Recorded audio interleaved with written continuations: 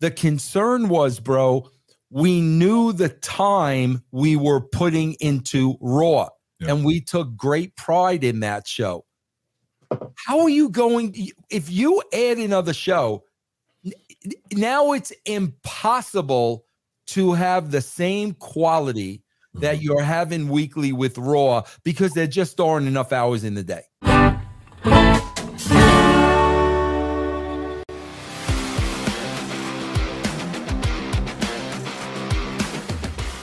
Let's go broing down memory lane, ladies and gentlemen. So speaking of second brands, or in this case, third brands, but Smackdown was the second brand. WWF Raw at the time was a flagship show for WWE. Of course, before that, we had, superstars and so forth, and with Gorilla and Bobby the Brain Heenan, the televised, the recordings from the studio. That was the feel for wrestling. And then we got the live audience, and then we got the taped audience, and it became the live audience. That momentum basically spearheaded what we see today in television. SmackDown was an offshoot of that momentum, and then debuted as an episodic television show in 99. If I'm not mistaken, there was a pilot in 98, right? I want to talk about the pilot real fast. I don't know if Papa Vince remembers it. How far in advance was the pilot filmed, or was it just like how they normally do TV? Was it a Tuesday and they aired it on a Thursday and just turned it on? Bro, I honestly don't remember. I wish I could tell you. And here's the thing about that pilot that, man, dude, we never got the payoff when Shawn Michaels super kicked the Rock and the people over. That was special ref. Yeah, special guest ref. Yeah. You guys got some memory. I don't remember that. On. He called it down the middle, super kick. And there was like that moment we were thinking, dude, are we going to see the Rock and Shawn Michaels? Because that would be dope. That would have been really interesting. I heard that the Rock didn't want to work with Shawn. I heard that was old Shawn, though. That was before, Yeah, that was BC Shawn, indeed. Yes. Hating Shawn. Yes, indeed. Vince. So with SmackDown, give us the backstage origins and just creation, and how was SmackDown formed, and why was it? Why did you feel, or why did the WWE execs as a whole, the WWE brass feel as it was necessary that time? I believe August of '99 is when it debuted. Why was that time just like, hey, this is the time to do a second show? Bro, same reason why Raw is 3 hours. Greed. Bro, the WWE, literally bastardized their problem, their property, their program for money. I mean, that's what they did. And that was the concern of myself and Ed Ferrara. The concern was, bro, we knew the time we were putting into Raw, and we took great pride in that show. How are you going? If you add another show, now it's impossible to have the same quality that you're having weekly with Raw because there just aren't enough hours in the day. It was an impossibility. That was our concern. We wanted to make sure SmackDown was going to be just as good as Raw. Bro, how was that even going to be possible? How was that even going to be possible? And bro, like, come on, everyone knows they bastardized Raw to get that third hour. And they've been paying for it ever since. And in the process, bro, they lost millions and millions of fans because the product really suffered. But they made so much money, and it's just a catch-22, and it sucks. Yeah. So the pilot hold on, EC3. Hold on. Let's go down that road for a second. Go ahead, Vince. Bro, if you need the money, that's one thing. If you need the money, bro, if you're Dixie Carter in TNA, and all of a sudden somebody's coming to the table with millions of dollars, you're taking it and you're bastardizing your Aunt Tilly. They didn't need the money, bro. Let's be honest. They didn't need the money. Dude, quality is missing in all aspects of life and culture and entertainment for money at this point, where there is nothing original.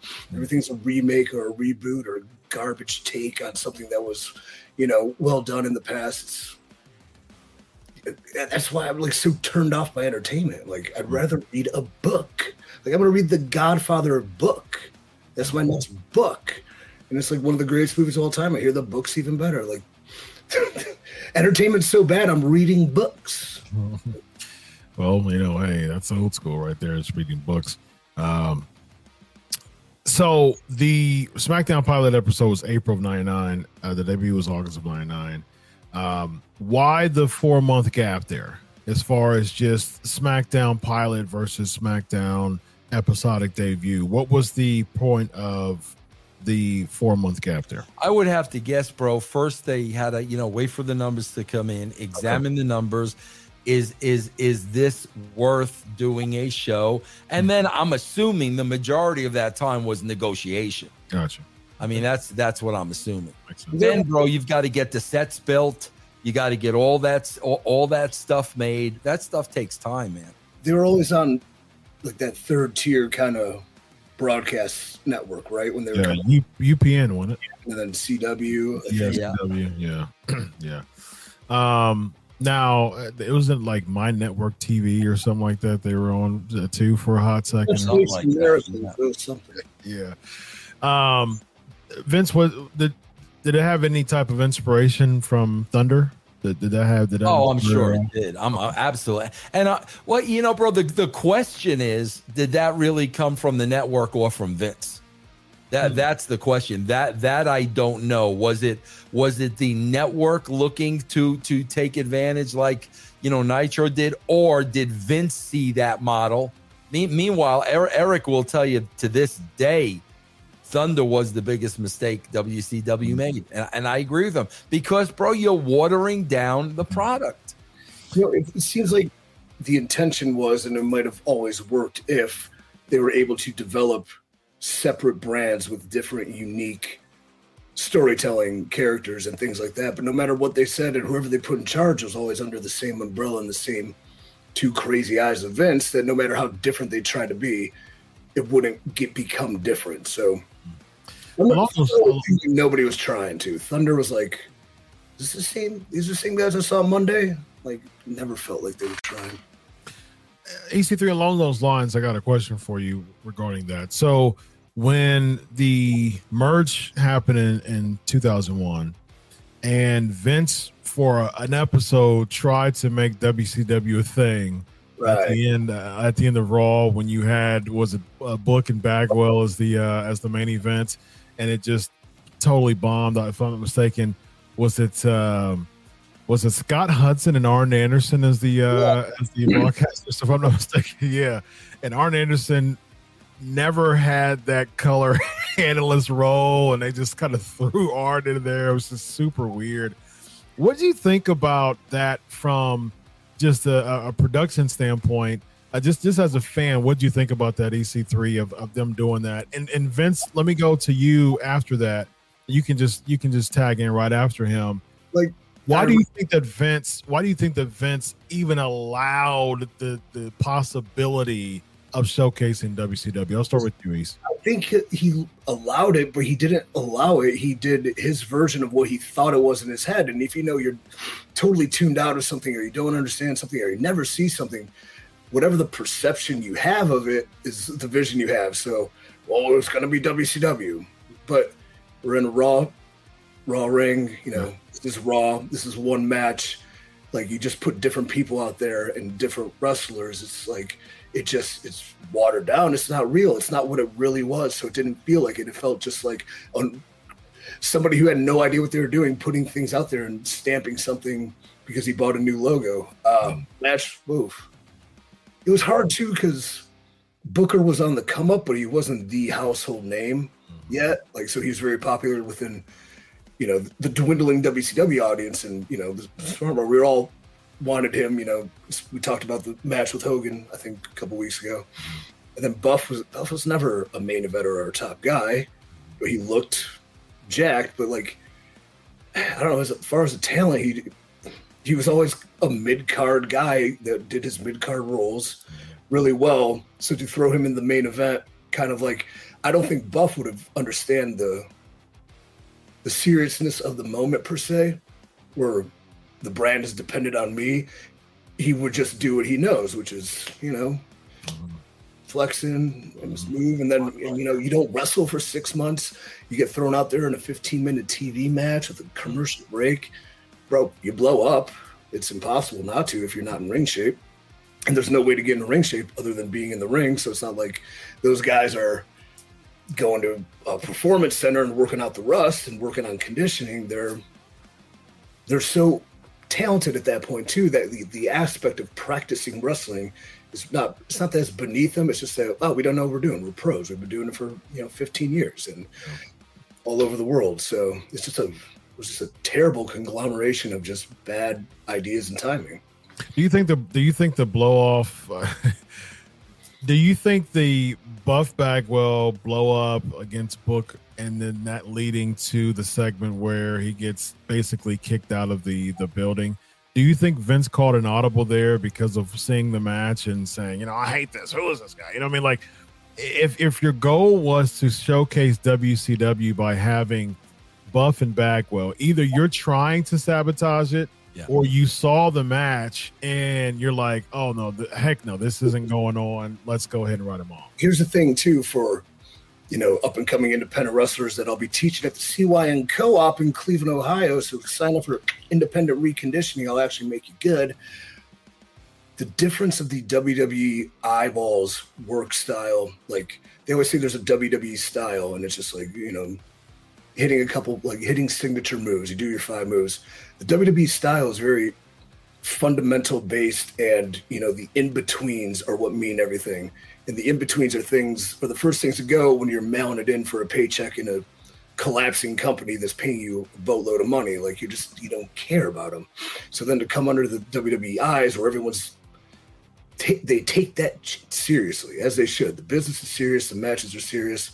Like you're not doing the little things. And you can just see, I would imagine a guy like Austin or Taker, Shawn, Brock, everyone in the back watching it like shaking their head because they know their style and they know their niche. And these are not tangible things a fan can necessarily see until they've been doing it for a long time.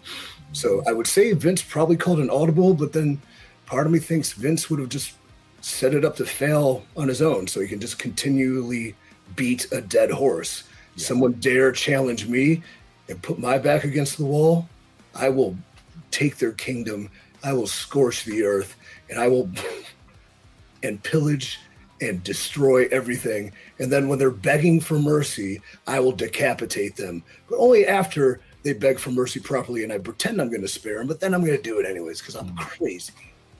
Vince, do you agree with that? He set him up for failure 100%, bro. Bro, listen, I've read enough. I've read enough about the issues that JR was having with Buff Bagwell. That he was having issues with Buff off the bat. Off, dude. Bro, they definitely made an example out of him, set him up for failure without a shadow of a doubt. And you know what's sad about that, bro? Listen, we all know Buff's checkered past. We all know it, bro. I get it. I worked with him. I understand. But man, bro, at the same time, you're doing that to Booker T. Yeah. Come on. Bro, come on. Wrong guy to do that to, bro. Yeah. There's the thing, too, that, like, the etiquette of the locker room backstage, and I would assume WCW had no policing because nobody cared because everyone was disenfranchised with it and just collecting their money and nothing mattered. So they didn't give a hoot or a holler. But then coming into a WWE where the backstage etiquette, it's not like it's bad. It's just they treat it like a professional. But then you would see Buff would probably walk in, and I don't know him. I'm just assuming because he's confident. He's a very confident person. And he's probably cocksure and like, this is business as usual. Same thing, showing up at TV, no big deal. Probably has his goofy hat on, tight ass shirt tucked in, rolling his bags, leaving his bags everywhere. Like just every little thing you don't know you're doing wrong. And people aren't telling you, no one's smarting you up. Like, hey, Mark, over here, we don't do that. Nobody's doing that. They're just letting him bury himself and bury That's himself. what happened with a good friend of mine, bro. And somebody, man, there's a lot of similarities between him and you, EC3. Very young, freaking talented guys. Bro, that's what happened to Mike Sanders. Yeah. Really? Mike Sanders walked into that locker room, didn't know the etiquette, didn't know it. Bro, literally didn't see Triple H, but was in the vicinity of Triple H, never went over and shook Triple H's hand because he never saw him. And that was the end of Mike Sanders. Well, that's above average. That's Mike Sanders. That's what thrillers. Yeah, too. Like you come up from the power plant facility, which is completely different than WWE development system. You get that big push. You're the new blood.